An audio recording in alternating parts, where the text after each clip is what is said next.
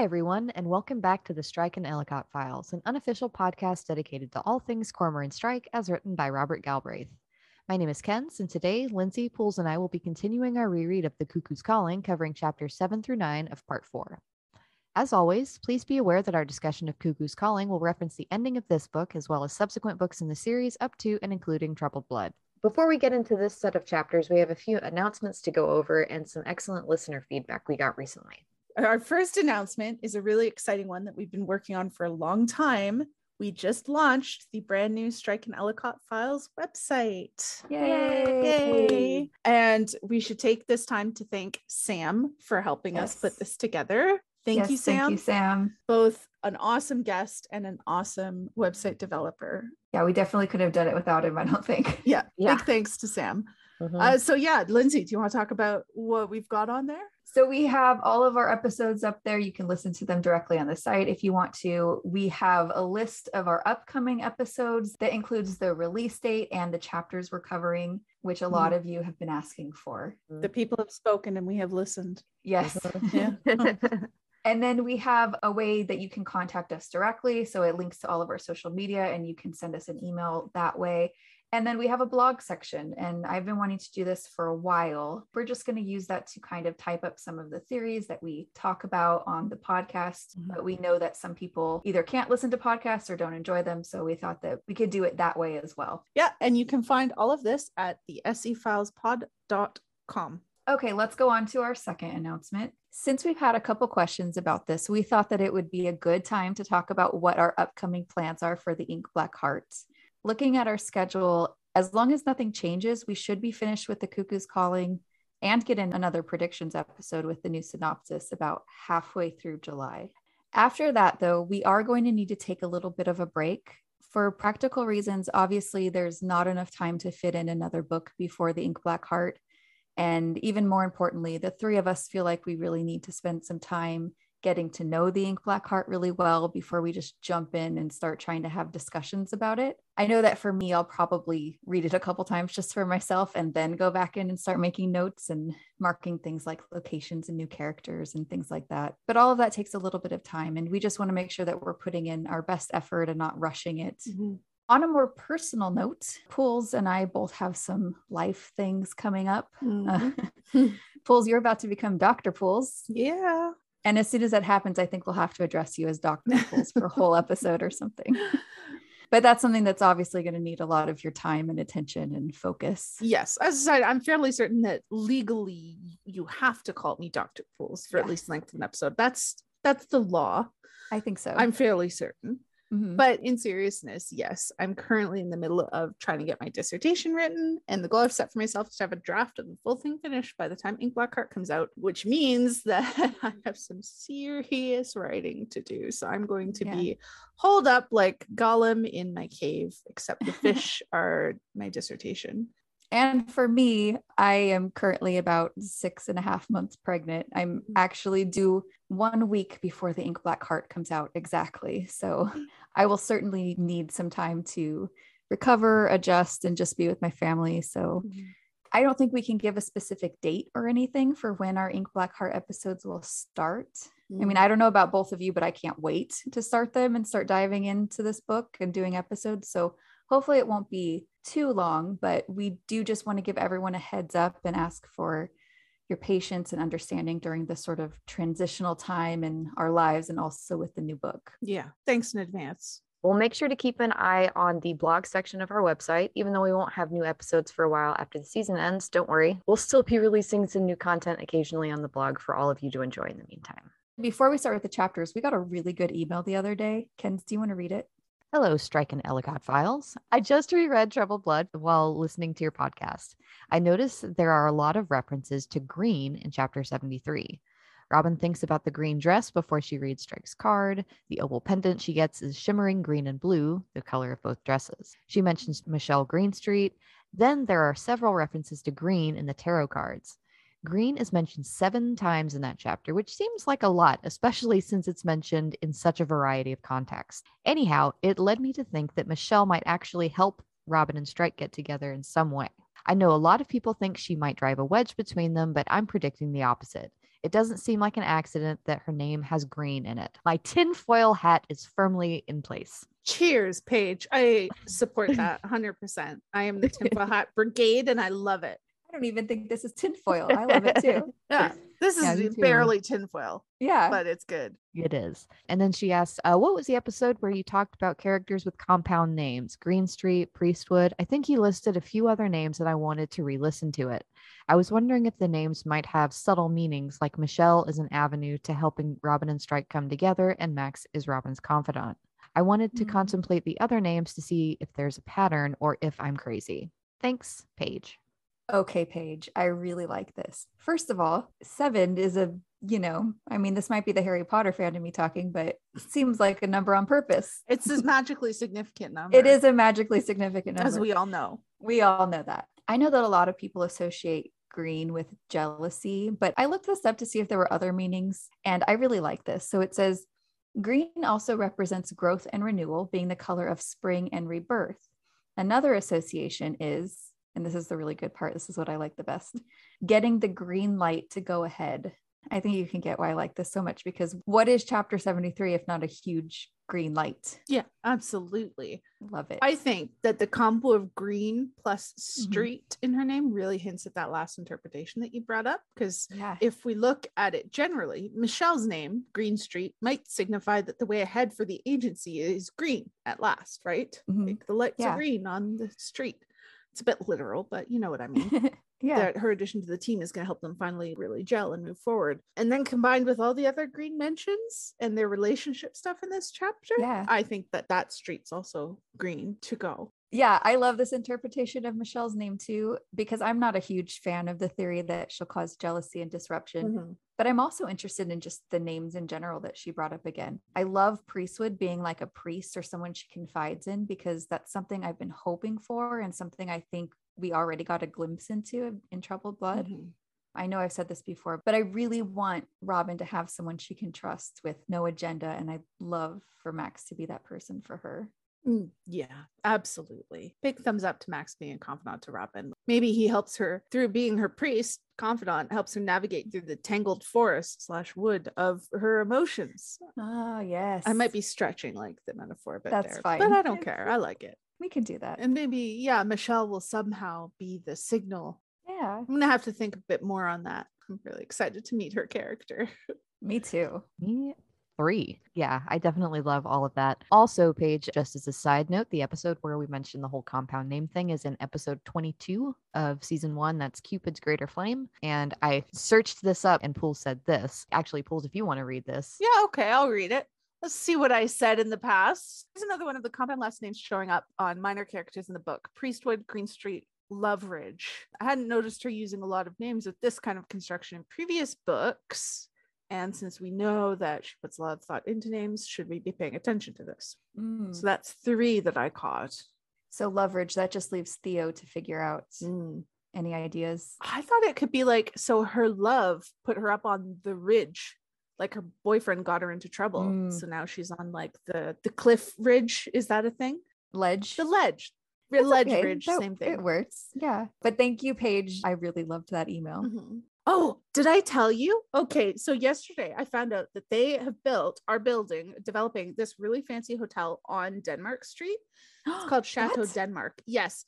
Like actual Denmark Street. Actual Denmark Street in London. I went into the hotel and did some sleuthing on their rooms. One of their room categories has rooms in the actual building above the 12 Bar Cafe. I know, right? I'm going to send you the link. Hang on a second. Oh my God. Can't believe I forgot to tell you. I'm freaking out thinking we could actually stay there. Okay. Stop it. It starts at like 700 pounds a night. So not unless I win the lottery very soon. But the minute I do. Oh my God. It says in the building where the 12 Bar Cafe was. And I'm like, that's the building. That is the building. Oh my God, that's amazing. Right? Yeah, I thought you'd like that. I can't believe I forgot to send that to you. Me either. All right. Shall we get into chapter 7? Yes.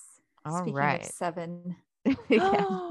Speaking of magically significant numbers. Yes. So in this chapter, we have Strike's interview with Kiara Porter.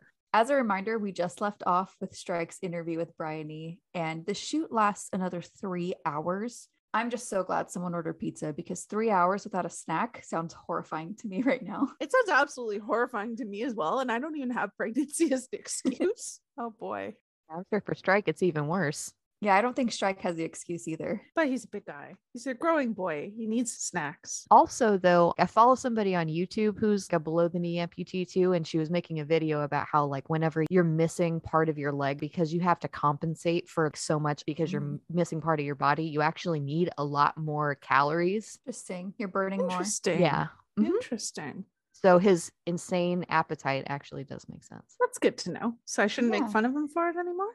I mean, it's still endearing. It's still endearing and It's funny, adorable. but yes. What are some of your first impressions of Kiara? Especially just this first bit. I remember thinking that he wasn't going to like her because of how she immediately starts talking about how she knows Rokeby and Al and Eddie. And then she calls Lita a legend. I guess he found it in his heart to look beyond that. Found it in his heart, eh? Thought it was a little further south. I mean, I feel like he's absolutely giving her more leeway because of how attractive she is, which, to be honest, this seems really realistic to me. But he also notes that she's not being offensive in the way that Tansy is, or like the women at Lucy's party. She's not prying. She's frank and open wonder, which I think is a bit more endearing than prying. And it's the prying for info that he hates the most, right? I also had this thought that it was less prying than others, especially since these are people she knows. It's less weird to talk about them, right? Yeah. And I think you're right that her beauty could also be clouding this. But the biggest thing for me is that this beautiful woman who also surprises him with her intelligence is very obviously interested in him only 24 hours after he receives this total heartbreak.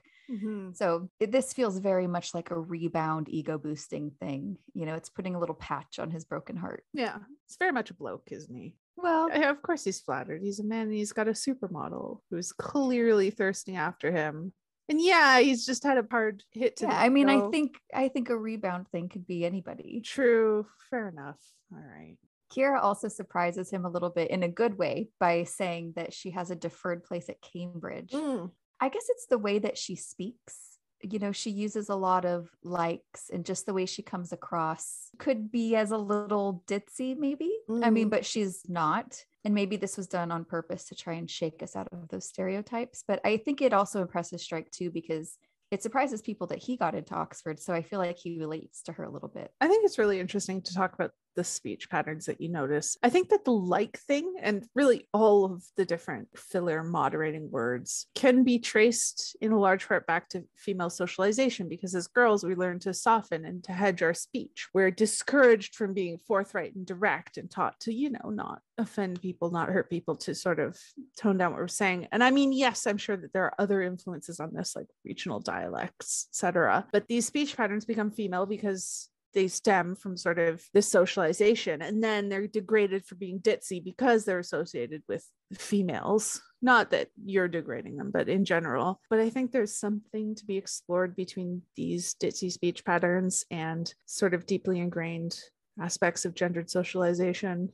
It's interesting because I've always seen this as more of a generational thing. Oh, yeah. Because I don't really see anyone, say, in my parents' generation or older using this type of speech. But I do see both men and women in younger generations use it. True. But other stuff like vocal fry, Uptalk. I'm sure older generations had feminine speech patterns that I don't know because I'm a youth. Well, it made me curious, and I did kind of look some of this up, but it does say that particularly the word like was made popular in 1982 by Frank Zappa in a song called Valley Girl, which is an exaggeration of California English. To your point, though, about softening speech, it says that it's mostly only used by younger, natively English speaking people. And one suggestion for that reason is that younger English speakers are still developing their linguistic competence, wishing to express ideas without sounding too confident, certain, or assertive. So if they use like to fulfill that. Yes, I'm sure that both sexes do use it. I just think that if there was a study done about what people associate it with, it would be girls. It's just not what I or just what California I would people. think. It's just, to me, it's a very generational thing, because when I hear people complain about it, it's these millennials, these youngsters, you know. Millennials are pushing 40 now. I know we are. So thanks for the reminder. You're welcome. But I mean, that could still be a part of it, because I would assume she's younger than him, Kiara. I think she is quite young. Okay, moving on. I love this line when we're talking about how to understand Kiara. It was difficult for him to decide whether she was sincere or performing her own character. Her beauty got in the way like a thick cobweb through which it was difficult to see her clearly. I think it relates to what you were talking about earlier, like Strike being influenced by her looks, but also sort of how difficult it is for us to gauge her actual intelligence or character as a person. And I think it comes up that you and I have kind of different responses to her, right? We do. Yeah, we do. But I think that this sort of playing your own character thing, acting, behaving, playing up to other people's expectations of you can become so habitual that it becomes your reality. Yeah, as we'll see, we see her differently. Yeah. Do either of you have any thoughts about Lula and Duffield's commitment ceremony that Kiara talks about? All I got is, ugh. That was my initial reaction is, ugh. Well, for like the ceremony itself, if it was a couple who loved each other, it could have been beautiful. Imagine Strike and Robin deciding to elope and Strike pulling out the perfect poem to recite to her from memory. Something that I think is super plausible that he could actually do, by the way. Without the bangles, though. No bangles, because bangles would be really annoying for everyday wear. Yeah. And I couldn't imagine Strike wearing a bangle. No, that's a hard no. I guess though what you're describing is so different though, because the same situation can be different with different people. Yeah. I think the thing that bothers me about this is that it feels like it's all about the appearance of a wonderful and romantic love, but just days later, he's inviting another woman over to make Lula jealous and he's horrible and controlling. Basically, this commitment ceremony, it means literally nothing, but they're all kind of swooning over it. So, ugh. Yeah. Seriously. Talk about making a mockery of love. Yeah, that's just how it feels to me. Yeah, I'm very glad it wasn't legally binding, which is a thing. So Strike makes sure to ask, was there any officiant where their papers signed? Because he wants to know, does Duffield have a claim on her estate? Was this legally binding? And then Kiara also talks about the story of Freddie Bastigui being there and the rumor Kiara had heard that she clearly implies that he sexually assaulted someone. At the very least, it does remind me that there's a possibility that he could have been violent with Lula for turning his movie down. Well, we heard the same rumor from, was it Guy? Yeah, I think so. It does give a bit more credibility to him as a suspect, right? So Lula's "it's too late, I've already done it" could have referred to something to do with turning down a movie role or accepting a rival studio's offer, maybe. I don't know if it fits perfectly, but one could stretch it to picture something plausible.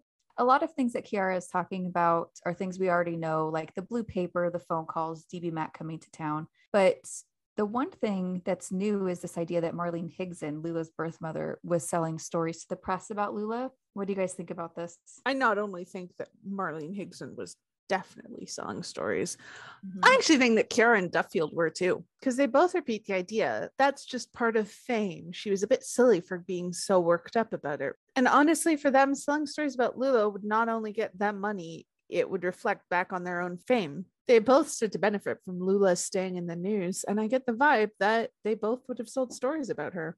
That's interesting because I'm not really sure about Kiara. I feel like I read her the opposite way. You know, when she said something about Lula being upset that the press found out that she and Duffield were back together, Kiara's answer was that there's no way that was going to stay quiet. It felt true to me, completely believable. That's interesting because it sounded to me like the first part of a justification, like it was never going to stay quiet, so there's nothing wrong with me tipping off the press about it, except, of course, the second part remains unspoken. I think this is definitely me being paranoid and not the actual text telling us this, though. Like, I will admit this is probably my own bias seeping through here. I just think it's interesting that Lula did test all of her friends and Rochelle was the only one she knew she could trust the phone with. Kind of implies to me that Kiara failed the test a little bit. Maybe. I did consider that it was a justification, but like I said, Kiara's explanation just sounds so realistic to me. So my reading of this is that she's somewhat offended that Lula would think it was her because really there's no way it was going to be kept quiet, but she was being blamed for it. And as far as Lula testing them, we don't know what she told them to test them. So hearing this makes me wonder if certain things got out for other reasons and Lula was then assuming that it was them. It's possible. I don't know. I could see Duffield and Marlene Higson selling stories, but not Kiara. There's no description in here for like her voice or her body language that seems to point to her either being dishonest or guilty. And I think that if she wanted us to get that from what she's saying, I think Jo would have maybe pointed it out a little bit more like she does with Bristow. I think that we're meant to understand that she's telling the truth. Well, even Strike thinks that she's being open and honest. So yeah, she doesn't come across as dishonest or guilty to me either. It's a good point about J.K. Rowling not putting pointers in, unless her beauty is so cobwebby and masking that it's covering up her mastermind liar status. Maybe it was Kiara who did it the whole time, and she's just framed Bristow and made him convinced that he did it. Wow. Somehow. She would have to be like as good a liar as Janice. Using mind powers. Kiara might be the Moriarty of this entire goddamn series. Okay. What do you think of Kiara's opinion of Duffield? I can appreciate seeing the best in someone, but there is a line. I couldn't decide. To me, reading this, Kiara seems quite interested in Duffield, and I couldn't decide whether she was genuinely attracted to him or if she wanted to date him for other reasons like her career, but it seemed pretty clear to me that she wanted in there. What did you guys think of that? Really? Yeah. I'm surprised because I have never thought that she was romantically interested in Duffield. The way I read this is that she enables and babies him in an almost maternal way. It's actually the thing I dislike about her is that she treats him like a mother who thinks their child can do no wrong. I guess we read the next chapter pretty differently in regards to the maternal thing. The number of women I see on social media who have this sort of twisted, my partner is an incompetent child and I'm so charming for washing his filthy underwear and making shopping lists with pictures on it of the exact things I need because he can't read or understand how a grocery store works. Look at what a martyr I am. I take care of my man. But I didn't really get maternal from Kiara's behavior towards Evan as much. I thought she was anxious to show him in his best light and to make excuses for his behavior and to fawn on him and all that, but women do that for the shitty men that they're dating or want to date. I mean, I'm sure it exists, but it still kind of screams maternal to me. And in combination with the fact that we know her type, she tells Strike that he's sexy because he's big and butch, while Duffield is described as somewhat small and feminine. I just don't think that she's into him at all. I think he shows more signs of that by wanting her to stay, but she's noping out because she's after Strike. I agree that Kiara's attitude seems a bit more maternal towards Duffield. You see chemistry between Kiara and Strike, but you don't really see that so much with Duffield and Kiara. It just seems like she's kind of babying him and giving him the benefit of the doubt, even though it's not necessarily wanted because Duffield's kind of a shithead. Kind of. He's a huge shithead. And I'm just thinking about this. And I'm like, so we know from Troubled Blood that she was happy with a one-night stand with Strike until he got famous. And then she called him back to start up again. Yeah, but because she's also attracted to him. Yeah, but I mean, you can be attracted to people who don't fit your perfect type, right? Like, yeah, I just don't see it. I'm sorry. Okay, that's fine. But then the chapter ends with Gisame making another sexual statement that is intended to shock, right? Although this time it comes true. I mean, she does like him big, I guess. Yeah. Same girl. Yep. Can't blame her. I think we all co-sign that one. All right, let's go to chapter 8, where Strike interviews Kiara and Duffield together. We see Kieran Calavis Jones again as they go to Uzi, and he seems a little unhappy to be seeing Strike again, doesn't he? To go with my point that I made previously that he's a good suspect, it could be that he's nervous around Strike, you know, a little bit of a red herring. Oh, looking at Kieran, I think he is pissed or unsettled and upset that Strike is the one being driven by him now. By which I mean, Kiara has clearly invited Strike out. Strike is in there, if you know what I mean. He is in there. That's a social barrier that Kieran has never been able to break. He's been trying, failing. Yeah. And now this big ugly bastard just slides right in there. He's gonna be so offended. Yeah. I'm sorry, I'm jumping ahead a little bit, but that probably pisses him off even more once he sees them like making out in the back of the car. Oh Just my like God, really salt in the wound. He's gonna be fuming. Yeah, I'm excited for it. The way Kiara asked Strike to hold all of her money in her phone, it's kind of clever because she's moving beyond this interviewer-interviewee relationship, because she's kind of establishing that he's going to be staying with her until he can either find someone else to take those things or until she gets back to her car. It's subtle, but she's smart. That is so smart. I would never think of doing that. But speaking of Kiara, have we talked yet about how many mentions of her perfume there are? Because it's clear that it's really snagged Corman's attention, and I think his arousal. Just yes, you know, and it gets a suggestive perfume name later on. So is this shades of the way Narciso will affect him in the future? Maybe does he just have like a really sensitive nose? Again, not his nose. It's further south. Further south, yeah. Oh God, I hope so. If Narciso ends up affecting him anything remotely like this, I don't think any of us are gonna survive Ink Blackheart like at all. No, I already know I'm not. I'm planning my tombstone now. It is funny reading this after reading Troubled Blood because the suggestive name you mentioned means smitten in French. And I can't help but think of the whole shaggable you panic, you know? Exactly. Oh. Switching topics, Kiara says that Gisame hated Marlene Higson because he hated the idea of her and wanted Lula to be protected from disappointment. I really hate this, and not because there aren't valid reasons to dislike Marlene, but the whole I want to protect you from being disappointed when you're really just controlling is so frustrating to me. I think it's very much possessiveness masquerading as protectiveness. Yeah. Just like a certain other person we could name. Looking at you, Matthew. Yes. Same shit, different dude. And then Strike thinks, so much protection, Strike thought, as the car turned a corner in the dark. Had Lula been that fragile? How would you guys answer that question? Well, that's interesting.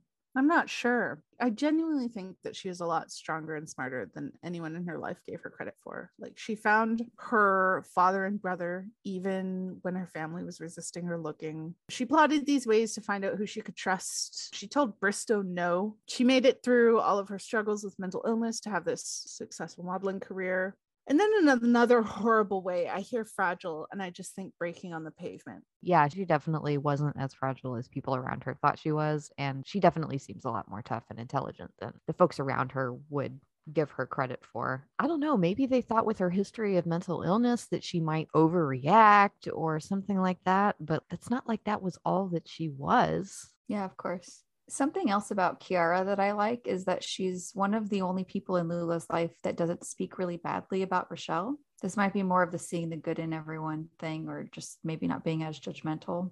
She doesn't have like a whole lot of redeeming qualities, but that's one of them. I don't know. I like Kiara. She's not the type of person that I think I would be friends with, but I think she does have a lot of redeeming qualities. I don't get the impression that Kiara and Lula were very close, though, even though Kiara says they were, just because Kiara knows that Lula found a lead on her father at the college, but she thinks it fell through. She doesn't know that it actually led to her brother.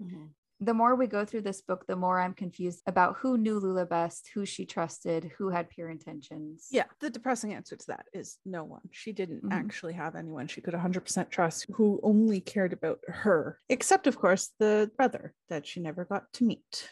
Oh, that is depressing, because I bet she would have found that in him. I like to think she would have, yeah. You know how last time I had said that Strike was sort of testing Marlene Higson by throwing out familiar names and seeing if she took the bait? He does that again with Kiara by throwing out Gisame's real name, Owusu. Do you think that I'm right about why he's doing that? Do you see a different reason? I thought that he was just trying to rule out all possibilities for who Lula's biological father could be. Like if she tracked him down somehow and built a connection, or if he was coincidentally also connected to her by having her brother working in her building, you know. How do you mean? Because I don't think Strike thinks that Guy or Wilson could be connected to her father. Oh, no, I mean that who her father is unknown. All we know is that he was a Black man. He could have been lying about being a student or being from Africa, or Marlene could have very well been making all of that up. So Guy's father or Wilson himself are both roughly in the age range, and they're Black men in Lula's lives. They could have conceivably been possibilities for her hunting down a father and either realizing that she already knew him, or I don't think Strike really thinks they are her father. I think he's just a good detective and ruling out every possibility for who the father she was looking for could be. I was just thinking that he's testing how impressionable they are by throwing out familiar names and seeing if they run with it. Maybe. I mean, there's a reason he picked Wilson and Owusu, because they're Black men in the right age range. Well, yeah, because if he throws out a white man's name, no one's going to say, oh, yeah, I think that's her father. Yeah, that also makes sense, I guess. Yeah, I think that's exactly why he's doing it. And I really appreciate you guys bringing that up too, because I remember, like, especially when I was first reading this, that I was very confused about why he was doing this. Like that bit when he was talking to Marlene and, you know, McDonald Wilson, like from Africa. And then this part too. Yeah, that definitely confused me the first time, but that makes a lot more sense. We have our first run-in with the paparazzi here. And you know what I really want to know is if these paparazzi pictures of Strike and Kiara ever made their way to Charlotte. I really hope so. I So think the possibility is high, especially since his picture was on the front page of the paper. Yeah. She must have been a mix of confused as hell and absolutely raging, Yeah. right? Yeah, especially because she's probably waiting for any sign that he got her message. Right. And this is what she gets. She Yeah. thinks he's at home, right? And he's out with supermodels. She's so mad. Totally backfired. Yep. So I love mad. this idea. I'm gonna plant it right there This in my is my brain. new headcanon for sure. Yeah, same. So the nightclub they're at, Uzi, I don't think this is a real place, but maybe somebody knows better than me. I looked at Strike Fans and it's just the place where they filmed these scenes, but that place is called McQueen. And I couldn't find anything online. So unless this was a real place that's been renamed, it's one of those really rare made up places. I'm fairly certain it is made up. I couldn't find any real club in London called Uzi, but it seems odd that she wouldn't use a real club because she uses real restaurants and pubs, and a club feels like it's the same kind of thing. Yeah, totally. Maybe she really hates loud music and couldn't bring herself to go spend the night clubbing as research, so she just made it up, because that's exactly what I would do. Yeah, I mean, I would do that too because I hate nightclubs. I always have. But she could have also just looked online at images, you know? True. I've wondered about this before, but this makes me curious about how locations in the Ink Black Heart will be. She was writing that book at the height of the pandemic, right? And everything was closed. So I'm wondering if we'll see more made up places or if she relied more on Google and Google Maps. Maybe it'll be like a really outdoorsy book. Lots of cemeteries and wide open parks and haunted moors, etc. Places she can go during lockdown. Maybe they'll go climb up that mountain in Scotland. I mean, but she can look up the insides of places easily on Google too. Yeah, so true. I'm just wondering how the process was different for her this time because of the pandemic. Let's ask her on so we can ask her about it. Okay. Yeah, let's do it. By the way, thank you to David who tagged us in a response to her and said to come on with us. What a sweetheart. You know, Oh, I that don't was think sweet. she's going to listen, but I appreciate the effort on our behalf. Never know. I was mostly interested in this nightclub though, because I really like the description of those fish tank things on the walls that are basically huge lava lamps. I still love lava lamps, so I would be totally interested in seeing pictures of that. Does sound super cool. I had a lava lamp as a kid and they're so entrancing. I have a lava lamp right now. Really? I didn't think they still made them. Yeah, I turn it on yeah. every day. I love my lava lamp. Oh, But yeah, if I couldn't get a table near those things, I would have no other interest in being there. We sound so old and boring. Interesting though, there is also a note that Leda had a lava lamp too, something that she and I have in common. One thing That's a one thing that you like about her. that she likes lava lamps. Yeah. Got the one thing going for her. Everything else, nah. Going back to Kiara, it seems fairly obvious to me where things are going with her if it wasn't already. But the way she slips her hand into his, she brushes crumbs off his suit and he asks about her perfume. It's very obvious. yeah, he is definitely in there, as he says. Yeah, he is. At the same time, I know we disagreed with this, but I see so many moments in this chapter of Kiara being competitive with other women over Duffield. She tells him off for being mean to this sexy brunette, but it's a caress, not a sting, and she has no pity. And then that same brunette, she shoots a feline glance of triumph at her when she's the one invited back to Duffield's. And I know you don't think we differ on whether she's actually attracted to her, maybe not, but I think it might be a status thing for her having Duffield on the hook as well, maybe. I took that as annoyance that having this woman there with him wasn't painting Duffield in a good light with Strike. I think that she's defensive of her friend being accused of murder and she doesn't want Strike to have any reason to doubt him. Maybe some remaining loyalty to Lula as well in her dislike for that woman. You're a lot more generous with her motivations than I am. Speaking of Duffield, though, we've spent a lot of time talking about him. And now that we're actually meeting him, I don't think my opinion of him changes that much. I mean, how do you both feel? I find him to be very gross. He comes off as slightly sharper or smarter than I expected him to be, but he's still clearly a possessive, narcissistic, abusive asshole. But the bits about him doing a quick recce of the bar and being aware, pretending not to hear Kiara, getting them out of there because he has information he wants to give Strike. I don't know. I think Strike recognizes he's a bit smarter than maybe some of her other friends and doesn't underestimate him. I don't know if I see any of that as him being sharper or smarter. The pretending not to hear seemed childish and defensive. The getting out of there thing felt like he didn't want to risk his job with Bastigui by saying what he said in front of other people. I don't know if I see it as clever. I don't think he's a genius. I wasn't expecting very much out of him brain-wise. So maybe it's like, oh, he's not he's stupid. Not that's that what you're saying. Stupid. Yeah, that's basically, he's not quite as dumb as I thought. He's smarter than I thought. Speaking of that part, though, I really like that moment where Kiara starts to repeat herself that Strike has been hired by Bristow, but Strike interrupts her and says, he heard you the first time. There's no need. Mm-hmm. I like it because it sets a tone for who's in charge. Evan is probably used to getting his way, and it seems like Kiara really coddles him. So I like this move by Strike. Yeah, it's a power move. Subtle, sexy power move. Let's go on to when they do leave. And I feel like there's a lot we could talk about when it comes to the second run-in with the paparazzi. First, Kieran Clavis Jones taking his time and wanting to be photographed is so obnoxious to me. Ugh. Also, so unrealistic, because does he think that anyone's going to print pictures of him in a magazine and say, Kiara Porter's driver, look at him? Maybe he's hoping that some casting agent somewhere will see this photo and be like, oh, that's him. That's the face we need. Find this mystery man for me now, you know? Yeah, although that still means he's under some delusion that they'll print his picture, but I bet you're totally right.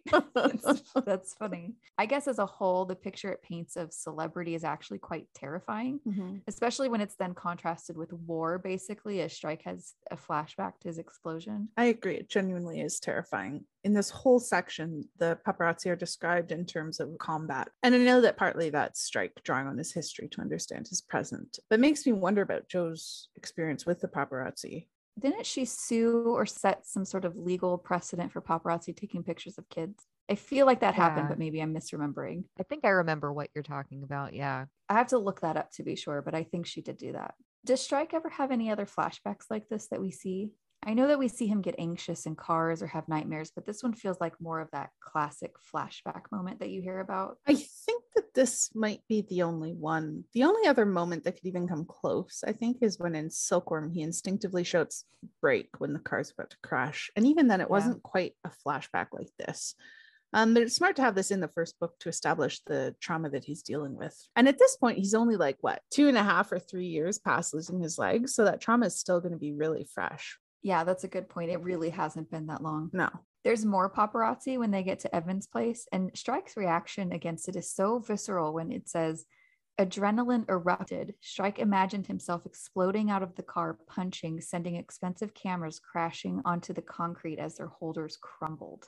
And he also says that he felt momentarily allied with the other two and compared it to being hunted. It feels like a lot of this is panic because of the explosion and how he's reliving it. But it also reminds me of the things we know about him, like his dislike for his own minor celebrity, his private nature, his parents, Charlotte. I really like that. What I'm getting from this is the whole experience was just super overwhelming for him. It also has the one moment where I like Evan Duffield. It's when he says, knock their fucking lights out, Cormoran, you're built for it. Because first of all, he sure is built for it. Yeah, he is. He was a boxer. He was a boxer, he could have been a contender. Yeah. But it sort of goes back to that momentary alliance thing too. So we see the three of these people all tied together by this intrusion. It makes us slightly more sympathetic to them because they're teamed with Strike, right? Yeah. Not for long, but momentarily. Yeah. And I really feel for Strike that he's just had this horrible flashback and now he's entering Duffield's place. He's somewhat having another one because of how strongly he's reminded of his childhood with the smell of alcohol and cannabis, the guitars, the mess everywhere. So he doesn't say it internally, probably because we haven't been introduced to him yet. But do you think that Duffield reminds him a little of Whitaker? Because from the way they're described, seems to be there's some similarities there, right? Yeah, I can see that. Also being suspected of killing somebody, but not actually killing somebody. That we know of yet. That we know of. One thing that's interesting to me, and I kind of wish that we could see the inner workings and dynamics of all these relationships, is when Duffield explains that he went to see Lady Bristow because he wanted to talk to someone who cared. Kiara seemed a little taken aback by this, and she said, I care she's dead, excuse me. And he responds with, yeah, well, what do you think's going on there? Well, I don't entirely trust Duffield's stated motivations here. I think it's very possible that he was trying to get something, probably money, from Lula's estate out of Lady Bristow, as well as, visiting. But to be honest, yeah, Kiara doesn't seem that broken up about Lula to me, really. Yeah, I think you're right about both. I don't think that Kiara was that close to Lula, but she comes across as someone who is friendly with everyone or can be friends with anyone, but that doesn't actually translate into personal, intimate friendship. So I think that she cares in a surface level way, like someone in my life has died so tragically, this is so sad, but not in a way that indicates a real personal loss. Yeah. I think Guy and Duffield probably show like the most genuine displays of grief and actual like feeling something about it. Yeah, I think so. Let's get to Strike asking questions. The first thing he asks is if Duffield thinks she was murdered, and he doesn't really give a good answer. It's real ambiguous, but that might be done on purpose to plant some doubt with readers. He talks about how it would feel more real if he could only remember the funeral, but I immediately thought of Strike's note that he still did his eyeliner really well. Yeah, right. Strikes up in the tea there. I don't really trust anything that any of these people say. I can't sense any authentic emotions coming from either of them, really. They both seem disingenuous and fake and superficial to me. I don't know. I'm getting the impression that I like Kiara more than you do. Yeah. I do think she's honest. I just don't think that she had a real friendship with Lula, so she doesn't have the emotions that we want her to have. Yeah, maybe. I think you do like her more than I do. Maybe it's just because she's so attractive, and this is a J.K. Rowling novel. I don't trust good-looking people in a J.K. Rowling novel. Well, the women are. Fleur is... Unless it's Fleur Delacour, and that was a fake out. I don't know. Maybe it's just my personal bias, but I definitely don't think that her friendship with Lula was actually intimate. So then Duffield calls Bristow a money grabber and says he was obsessed with how Lula spent her money. This is kind of a fun one for me because we know just how important money is to Bristow and that he was a money grabber or money embezzler, should we say. But it's easy to dismiss it because it's Duffield. Even though I know it's true, I don't believe Duffield. I think it's just because Duffield's perspective isn't right. He's not on to Bristow because he knows the truth. He's defensive. Yeah, I mean, basically, so he can be right about Bristow, but for the wrong reasons. Yeah, exactly. So this quote always kind of makes me snicker a bit. So he still thinks I did it, does he, your client? No, I don't think he does, said Strike. Because Bristow definitely doesn't think that Duffield did it. Yeah. Right. Yeah, that's really funny. Yeah, and Strike knows very well why he doesn't think Duffield did it at this point. I can imagine Strike kind of laughing just a little bit in his own head at his own joke. It's just for him. Just a bit. Yeah. I think it's safe to say that we're 100% right in our assessment of Evan Duffield as a boyfriend, because when Strike asked why he never answered her calls that day, his response is because he wanted to teach her a lesson, all because she wouldn't stay with him while DB Mac was there. Ugh. If I had a red flag, I'd be waving it. Yeah, waving it hard. All of his rants about Lula are basically just him projecting his own behavior onto her. Again, Matthew, but the jealousy, the games, the cheating, he's the one that's doing all of that and throwing it on her instead. And it makes me loathe him. Yeah. I wonder if it's just us grouping all of these awful men together or if there are tiny seeds being planted about Matthew. Ooh, like showing this kind of behavior, but casting really harsh fluorescent on it so that we see Yeah, he is a world-class shit for sure. Matthew or Duffield? Both. I'm just kidding. I knew the answer to that was both. Were either of you reminded of Bristow during this interview with Duffield? Strike notices it earlier with his nervous behavior and shaking his knees, but I also notice it in the way that he dismisses some of Lula's behavior. And what I mean is, Bristow said it was like Lula to have Rochelle meet her for only 15 minutes because she could be a bit selfish. And Duffield also does this when he says that it's like her to say something is urgent just to get him to call her back. So both of these men are covering up their own bad behavior and twisting Lula's. Yeah, it's not fair because she's not here to defend herself. It's very mean of them to do that. She deserved better. It feels like there's a lot of emphasis being put on these phone calls to Duffield and Toady Landry, but I had no chance of understanding what it really was. No, absolutely no chance. I think the closest we could get is that something happened to upset her at Lady Bristow's that morning, that it had something to do with her family and maybe she needed her boyfriend's support. But no, I couldn't begin to guess what these calls were actually about. No. And there's a lot more that's basically going over things that we already know, like their fight at Uzi, his history with drugs, Gisa May's controlling nature, their phones being tapped. But Strike gets to the point of everything when he asks Duffield why he invited him back home. And I have to say, I don't think that I caught that there was a particular reason. I had just thought that it was kind of normal for them to go hang out at each other's houses, and he invited Strike back too. I definitely wouldn't think he was inviting Strike for fun. I think I kind of assumed he just wanted quiet and privacy. I just didn't catch that he was going to actually say something important. Yeah, I didn't get that either, I don't think, the first time. As a bit of a side note, I really like this bit where Strike gets up to leave, kind of calling Duffield's bluff. And it says, to his slight surprise and Duffield's evident displeasure, Kiara set her empty wine glass down and began to unfold her long legs, preparatory to standing.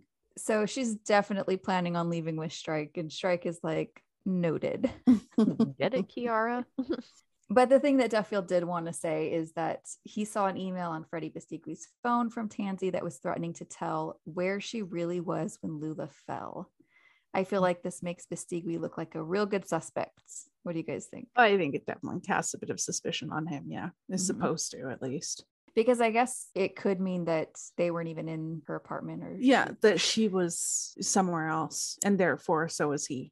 I also feel like this is a slight point in Duffield's favor that he told Strike only 2 days after finding out. I don't think he feels comfortable with the police, but he also didn't shy away from the opportunity to tell someone, even though it could get him into trouble. Yeah, I agree. He wanted to share this. I think he did care about Lula, maybe more than, say, Kiara did, I guess. But his caring is very much warped in the same way that, I keep going back to this but in the same way that Matthews is. Yeah, I think it's because they're cut from the same cloth, both kind of self-centered pricks who don't treat their partners well. Maybe I'm just comparing Kiara to Sarah Shadlock here. Then maybe that's my issue, that I'm seeing Duffield and Matthew as a parallel, and I'm seeing Kiara and Sarah as one too. Strike's response to that is very cool and calm with that is very useful information. But I bet he was so excited to have his suspicions confirmed. Yeah, I bet he was. I wish we got more like little thrills from him like we do with Robin, because I bet he feels thrills. Oh yeah, he does. Another thing I'll say in defense of Duffield is I can't imagine what it would be like to be accused of murder in such a public way. And with all the wrongful convictions out there in the world, this could have gone very badly for him. It makes me wonder if Carver and Wardle would have been more interested in a murder theory had Duffield not had that alibi. Well, I bet they would have been, especially since Wardle clearly disliked Duffield. I bet Carver did too. They would have tried hard to get him for it. Kenz, I remember you saying that Duffield had been your number one suspect. Do you remember how you felt after actually meeting him? I think I felt less suspicious of him afterwards. I still thought that he was an asshole, but I just remember being like, okay, doesn't seem like it's him. But then who the hell else could it be? I think I was thinking the whole time, it's always the husband or the boyfriend who does it. You know, that's typically how it always is. But that means that it's never the husband or boyfriend in a book, right? Yeah, in a book, it's definitely different. So then they leave. Well, Kiara and Strike leave. And this bit where the pap shouts, "Who the fuck are you?" at Strike makes me laugh so hard. Yeah, and I wonder if after he got famous, these photos of him and Kiara ever resurfaced now that they know who the fuck he is.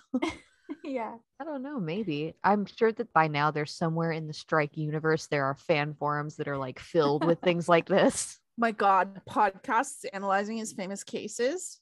You know he's on true crime podcasts. Oh my God. Yes. The meta that would be us. Brain. Yeah. So Strike and Kiara in the car. I feel like she asked Kieran to turn the radio up for a reason other than music. You know, do you really love the song Telephone, Kiara, or do you just want to drown out the sound of you making out with Strike? Yeah, I think it's definitely for privacy's sake. Although it's not a bad song, is it? I was re-listening to it today and it's really catchy. Yeah, it is. It's a great song. Not my first choice for songs to make out to, but, you know, good on Kiara. She saw her opportunity and she took it. When we were doing Trouble Blood, we'd always talk about the song lyrics, if they were in the text and what we thought they mean. What do you think this Lady Gaga one is? Call all you want, but there's no one home. Is that just he's not going to be home tonight? Yeah, he's not picking up his phone tonight because he's busy. Wink, wink, nudge, nudge. I'm thinking of Charlotte's games and her attempts to reach him specifically. Those aren't going to work tonight, Charlotte. I find it so awkward that Kieran Clavish Jones keeps looking back. Oh my God. I would not be able to get it on with someone in the back of a chauffeured car or taxi. Absolutely not. The driver watching me? Oh I know, it's God. so awkward. Big no. Oh my God. Yeah. Awkward and creepy. It's just like I was talking about earlier with not only is he jealous that Strike is back there sitting there with her, but now they're making out in the back of his car. He's just got to be seething. And we do get one little actual clue here where Cormoran asks Kiara about the detachable lining in the handbags. Yeah. And she thinks it's funny, but he's serious because Lula has hidden her will under one of these linings. Yeah. Which, by the way, sound really neat. Do these kind of detachable linings actually exist? I don't know, but I think Joe should start designing bags because I would buy one. Totally would. They sound adorable. Very rock and roll. We've said before that J.K. Rowling is really good at saying a lot with so little, but the way she describes this interaction, she doesn't even say that they start kissing. It just says, her tongue was cool and sweet and tasted of Pernod. Have you slept with my father? He managed to say between the pressing of her full lips onto his. I love the way this bit is written because she is spare with the detail. She gives us just enough to understand what's going on without over describing it. Yeah. And I am going out of my mind trying to guess how she's going to describe the intimacy between Cormoran and Robin. Like, is she going to do the same kind of like writing around it, or is she going to put in a bunch more detail and have us absolutely lose our minds? What? I mean, this is kind of how she does it throughout the series. There's one other in particular that stands out to me with Ellen when he's thinking back, and it says something like her alabaster skin underneath his mouth. Like damp underneath his mouth, I think was. Yes, you're right. It's even more detailed, but it's so subtle. It's just enough to paint a picture for you. It's enough for me to paint a picture, I'll tell you. But I mean, I feel like it's possible we'll get a little bit more with Robin because we've been waiting for this for actual years, but it could be something like this.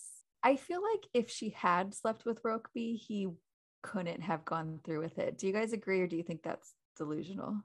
Yeah, I think that's why he asked. Because if she'd slept with Rokeby, he'd have been out of there. I don't think it's delusional at all. I think you're spot on. I was somewhat thinking that you might tell me I'm being defensive of him, that he was going to sleep with her no matter what. No, I don't think Strike would sleep with someone who'd slept with his father. That would be very creepy and gross. I don't, even a supermodel who was all over him, I think he'd nope on out of there, to be honest. Yeah, I mean, I do too. I do give him enough credit for that. Ken, do you want to read this last bit? I know you love it. I do. And then 10 minutes later, a lucid voice in his mind urging him not to let desire lead on to humiliation, he surfaced for air to mutter, I've only got one leg. Don't be silly. I'm not being silly. It got blown off in Afghanistan. Poor baby, she whispered. I'll rub it better. Yeah, that's not my leg. It's helping though. Kieran Clavish Jones was right there when she's doing that. They've been making out for 10 minutes in the back of that car. 10 whole minutes? I feel really bad for Kieran having to drive them. Like, he is a human being. You're subjecting him to this? Free Kieran Clavish Jones. Oh God. I love that he's surfacing for air. Yeah. Kieran should sell this story to the papers now that Cormoran's famous too. Yeah. Robin would read it very, very carefully. Maybe go over it a few times. Yeah. Can I throw out a question? Do either of you think it was unprofessional or a bad decision to sleep with a witness? Honestly, kind of, yeah. I mean, I guess I can understand why he did it because he's basically at rock bottom. She's a literal supermodel, etc. But I don't think that he'd do the same thing today. And I don't think he would want Robin to either, although that perhaps wouldn't be motivated completely by wanting the agency to be professional. He should make a rule. He should make a rule. Partners aren't allowed to sleep with anyone else in the world other than the other partner. Yeah, that was definitely a bad decision, but one I don't think that he will be making again. Yeah, no, not today, not in troubled blood times, you know. Okay, let's go on to chapter 9. So this is when Strike and Robin catch up and discuss each of their discoveries. And can I just say how much I missed Robin in these last 2 chapters? It just doesn't feel the same without her. Yeah, me too. We get so much less of her point of view in this book than we're used to by the time of Troubled Blood. Feels weird. I love the side of Robin when she's thinking about her shoes and how they had taken on the glamour of Cinderella's glass slippers after what she had achieved in them the previous day. It just feels so charming and dreamy and romantic in a way.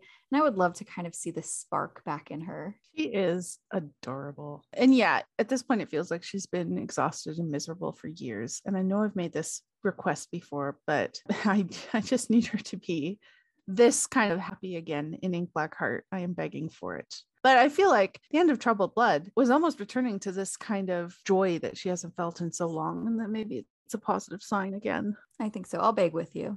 Okay. And it's also a really cute parallel to Strike, because doesn't he later in this very same chapter think about how his Italian suit is now his lucky suit? It's like they're doing the same thing. Oh, so was it the lucky suit that he was wearing to take Robin to the Ritz? Because inquiring minds want to know. You know what? I've always assumed that it was, but it doesn't actually say that, does it? No, it just says a suit. It's also no surprise that I love seeing how excited she is about the job and what she found out. She was confident that any lingering awkwardness after Strike's drunken escapades of 2 nights previously would be utterly eclipsed by their mutual excitement about her dazzling solo discoveries of the previous day.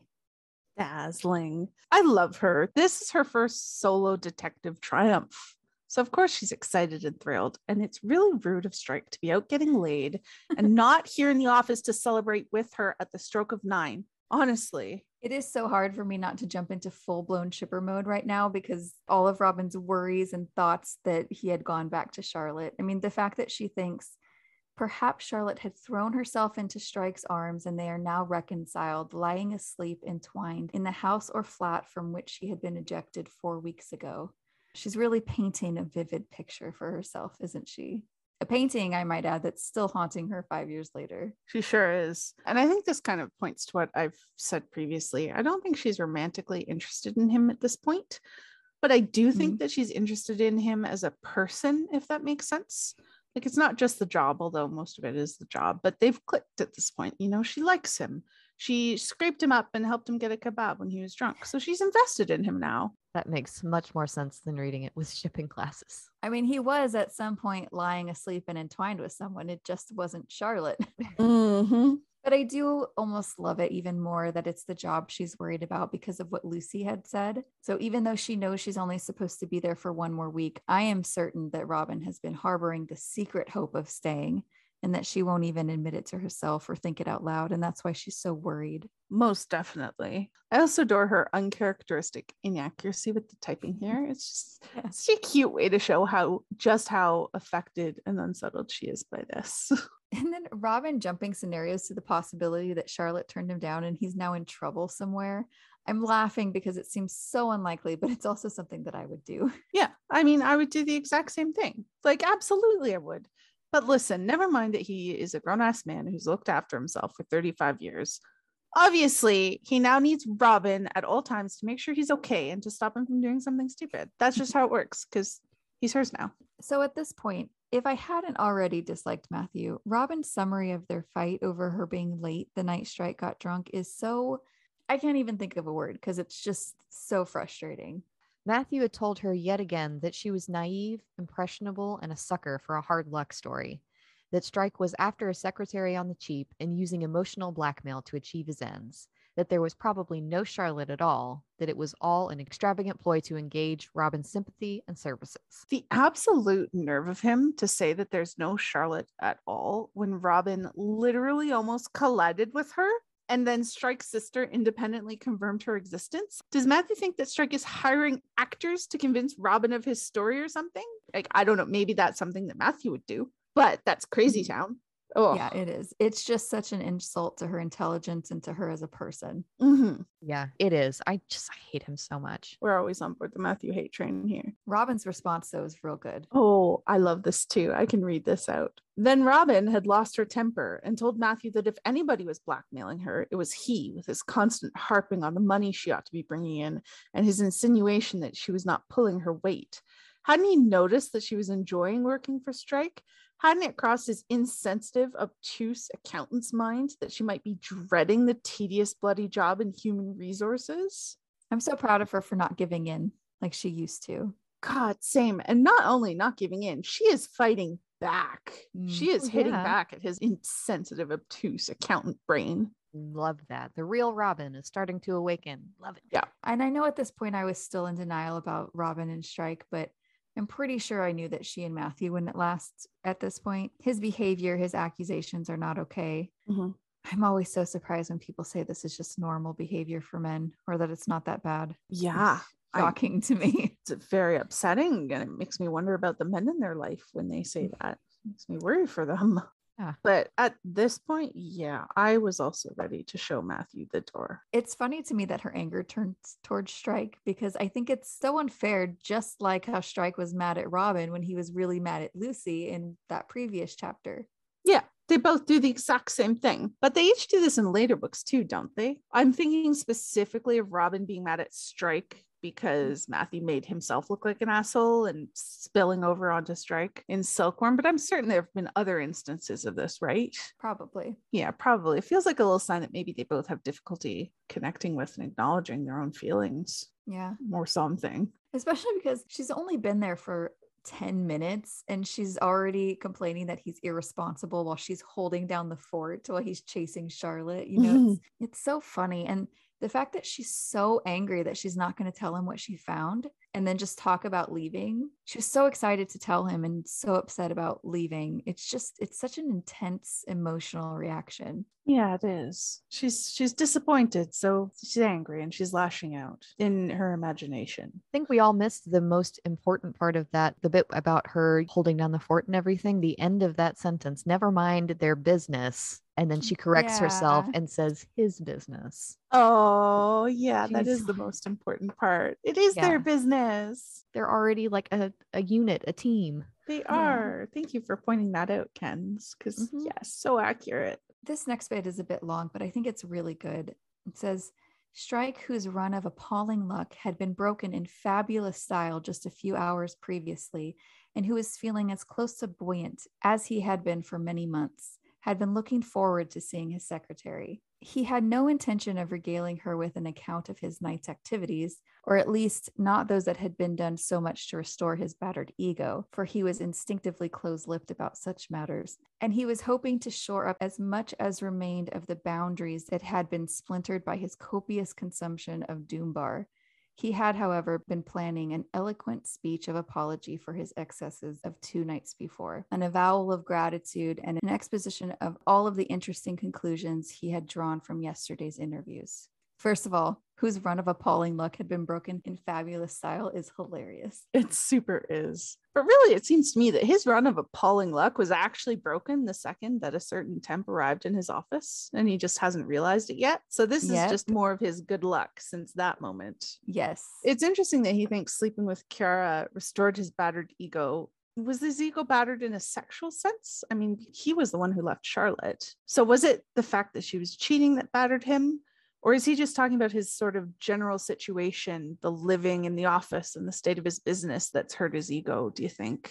Maybe everything, but I do think that it was because of the cheating. I know that we see this slightly differently, but for me, this is another indicator that her cheating was the biggest wound for him and has left him with a battered ego, that she didn't actually love him. Yeah, I can see your point there. Second, I like this little note that he was instinctively close-lipped about such matters.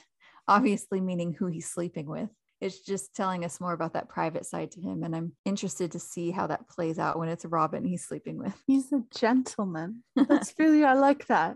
That's really good. Yeah. And lastly, I wish I could hear him planning that eloquent speech of apology. I want to hear him planning it. Yes. I mean, Strike apologizing is one of my favorite things. See Troubled Blood, but I will take him planning out any eloquent speech he makes to Robin. And it makes me wonder, are we ever going to see him planning a proposal speech? Because I would love to see him agonizing over what to say there. But apology speeches are right up there. I do think he's going to plan it, but mostly just because it would be a contrast to his spontaneous proposal with Charlotte. Yeah, I want him to be planning it and agonizing over it. I want it to be really cute. It makes me laugh when Strike says, I'm only 11 minutes late. Yeah. Well, we know Robin is obsessed with punctuality sometimes. But in addition to this, I love his, can you leave that important document for a minute while I say something to you for some reason? It's really sweet. And he's so determined to apologize properly. But it also feels like he's slightly teasing her because he can clearly tell that she's mad. Yes, the teasing, it adds to the sweet. And I like his actual apology for his drunkenness, though. Yeah, it's definitely a genuine, sincere apology. He really stood up and took accountability. Yeah, it's not overblown, is it? He says, I'm sorry. And he offers explanations, but he's not overdoing it, you know? Yeah. And I love when he says it wasn't your responsibility to come find me like that, but you probably stopped me collapsing in a gutter or punching someone. So thanks very much. Yeah, she did definitely stop him from doing both of those things. Yeah. He was a boxer, you know? Yeah, well, he could have been a contender. So do you think it's the apology that softens Robin or the information that he hadn't gotten back with Charlotte?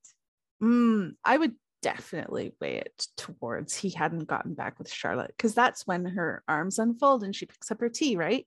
Body language. And here's that line that Eli pulls where he tells her not to keep him in suspense over what she had done the previous day. And it says, Robin expanded like a water blossom. How many times have I mentioned that I love this line, that you know exactly what it is? But I do love it. It's, first of all, it's such a vivid image. And second of all, it's a clear demonstration of how much Robin wants Strike's approval and praise, and how important it is for her to have her contributions and her genius appreciated. And it's one of my favorites in this book. I just think it's lovely. So the things that Robin does find out, first goes to the college and asks about Professor Agyeman. And I love the way she says, and I got a picture, because I imagine it in the same kind of way that Strike does when sometimes delivering really exciting news.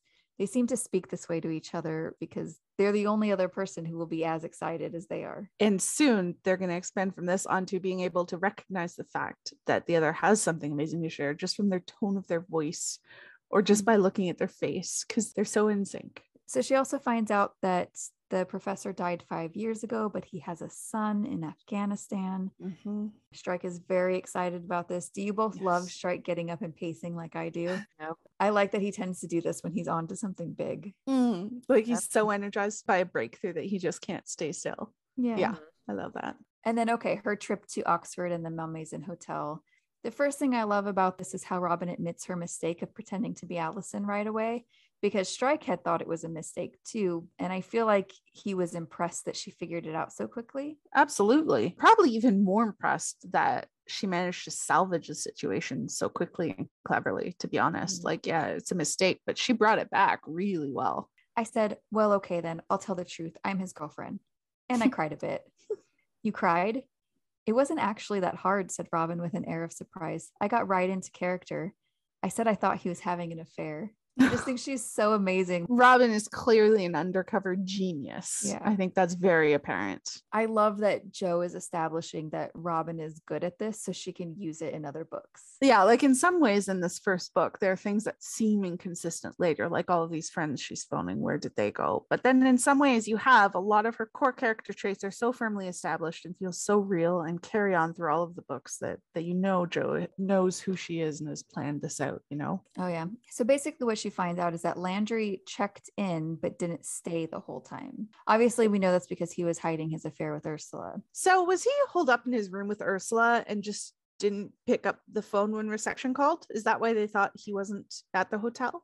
Or it's either that or she had another room somewhere. We'll have to check it, but obviously she would have needed a room to stay, right? An excuse. Oh yeah, that makes sense. But Strike also mentioned his alleged visit to Lady Bristow that morning that Lula died, and he says they're both shifty about that visit of Landry's. Neither of them likes talking about it. And I feel like we could put a Blue's Clues stamp in our notebook because we know he wasn't actually there. Yep, he absolutely isn't there. So then we think, well, why is Bristow lying about seeing him there? Spoiler alert, they were both making it up. I really like Robin getting another call from Temporary Solutions in all of this and becoming Australian Annabelle. It's so good, especially because it makes Strike laugh. Yeah, I love it. His joke about getting through a lot of Annabelles because this one sounds South African is absolutely hilarious. Is that Strike's jokes or Robin? I thought Robin said that. Yeah, Strike said, I'm getting through a lot of Annabelles. That one sounded South African. I think that's Robin saying No, it. it's not. This has been a point of contention, I think, because there was an article, I think, that Louise Freeman actually wrote about that as well, because she thought it was Strike and the rest of us thought it was Robin. Well, the dialogue isn't attributed with a tag, so it's ambiguous, but I absolutely read it as Strike saying it, since there's a full stop and a paragraph break after the previous thing Robin said. But Strike's not getting through Annabelle's. Yeah, he's getting through Annabelle's because they're his temps. He's getting through temps. think that we might also be thinking that because in the audiobook, Robin says that. Okay, I've never listened to the audiobook. So I guess we'll agree to disagree. Another thing for people to chime in on. Robin asked Strike what happened with Bryony and Kiara. And I want to list the thing he mentions because those are probably the things that are important. Bryony's insistence that it was dyslexia that caused her to listen to the voicemail, obviously, which I think is important because, like you mentioned last time, Pools, it sets her up for the Jonah John mistake on the will.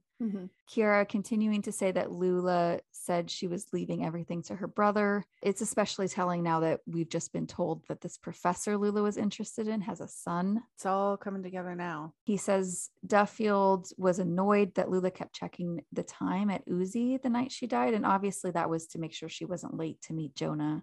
And then lastly, the threatening email that Tansy sent to Freddie where she said she was going to say where she really was when Lula died. Yeah. And of course, Strike already knows exactly where that was. You know, logically, I know that Strike not telling Robin where he believes Tansy was is so that it keeps it a secret from us as readers. But I love how he tells her it'll be good for her detective training. It's like they both secretly want that. Absolutely, they do. I think clearly at this point, Strike has recognized that Robin has that natural talent and also that he likes working with her. So yeah, he wants to keep her. When we were talking about Strike checking out Lexinka and why Robin was paying attention, Ken, your suggestion was that she was watching him to see how he worked. And I love that when you said that, but I think we're actually seeing her doing that here, although all he's doing is taking notes. Strike was showing off again, and he knew it, but he could not help himself. He was, as he put it to himself, on a roll. Some might have questioned the taste of finding amusement in the midst of a murder inquiry, but he had found humor in darker places. Strike showing off to Robin is just the cutest thing in the world. Yeah, I love it too. He's showing off to a pretty girl. It works so well on her. She's so impressed. And I think that's part of what's cute about it. When Robin leaves to get sandwiches, I wish we could have seen her reaction to finding Strike on the cover of the Standard. I'm guessing she gasped. Yeah. This next part is so entertaining when Robin starts to put together where Strike slept in air quotes. Yeah. Didn't do much sleeping. Yeah, I realize I'm going back to my shipper instincts because the fact that she realizes he slept with her had eclipsed even her excitement over the progress of the case. I mean, my mind goes the exact same place too, but her mind is blown by that. And I love this bit. She had heard his pathetic attempt to conceal his pride. So funny to me. Yeah, it's really funny to me too. I guess it's just her overall reaction to everything. The anger at him not being there, the worry over Charlotte and her job, but also not liking that he slept with Kiara. It's just, it feels like a lot of emotions that even she can't place. And I feel like I'm slipping right back into shipper mode. I can feel it happening, but... Did you ever leave shipper mode? No, I'm trying to be fair. Because I know that that's not what it is, but it's just, what is it? She's having intense reactions to all of this. She is. Yeah. And then she says it's difficult to reconcile her view of him as a blighted romantic. I'm sorry, but I feel like this moment is the end of Robin ever actually feeling sorry for Cormoran Strike again. Like, I love in later books, but she just has no sympathy for whatever nonsense he's up to. I think she has her moments. Yeah, like when he comes back from interviewing Amir and he's like X amount of stones soaking wet. You're a literal ex-boxer. Yeah. No sympathy for me? No sympathy for you, Strike. But yeah, maybe she has her moments. I am so excited for potential parallels we're going to see in Ink Black Heart and in book 7. You know, Troubled Blood was the first time we had to look at those kind of parallels, and I just loved them so much. I can't wait to see the kinds of things we get. You know, if Strike and Robin don't sleep together until 7, which I think is possible and maybe even likely, then are we going to get a contrast to Kiara where instead of a one-night stand, it's a forever type thing? Oh, that would be amazing. Maybe there'll be a bit where Pat is calling Robin to find out where Strike is when he's late for work, and Pat's furious, and Robin knows very well where he is because he's, you know, sleeping right next to her. That would be a really cute parallel. I'm kind of talking myself out of that immediately though, because it does seem more likely to me that that will be contrasted with the story of his first night meeting Charlotte, but I guess that does also argue a 1-7 parallel for that. My point is that I can't wait to see those things, and it's one of the things I'm really excited for the Ink Black Heart because I had a lot of fun with those things from Career of Evil and Troubled Blood. And then finally, we get a nice little fun cliffhanger to close this chapter because Wardle calls and tells Strike they fished a body out of the Thames and it has his card on it. What a damper to their exciting morning. Yeah, that would ruin the mood, wouldn't it? Yeah. And I bet Strike's heart sunk because he might know already. I'm sure he knows. Yeah. Whose body it is that they've found. This is definitely an interesting set of chapters. Yeah, I guess we'll find out next time whose body that was, although I think Strike already knows. That'll do it for this episode. Thank you so much for listening. We'll be back in 2 weeks for another episode, this time covering chapters 10 through 12 of part 4. If you enjoy what you've heard, don't forget to follow us on social media. We're on Twitter, Instagram, and Tumblr at the SE Files Pod with regular updates announcing future episodes. If you'd like to send us a response to anything you've heard or have something you'd like us to discuss on the show, you can always visit our website at thesefilespod.com or email us directly at sefilespodcast@gmail.com. Thank you so much again for listening, and we hope to catch you next time for another episode of the Strike and Ellicott Files.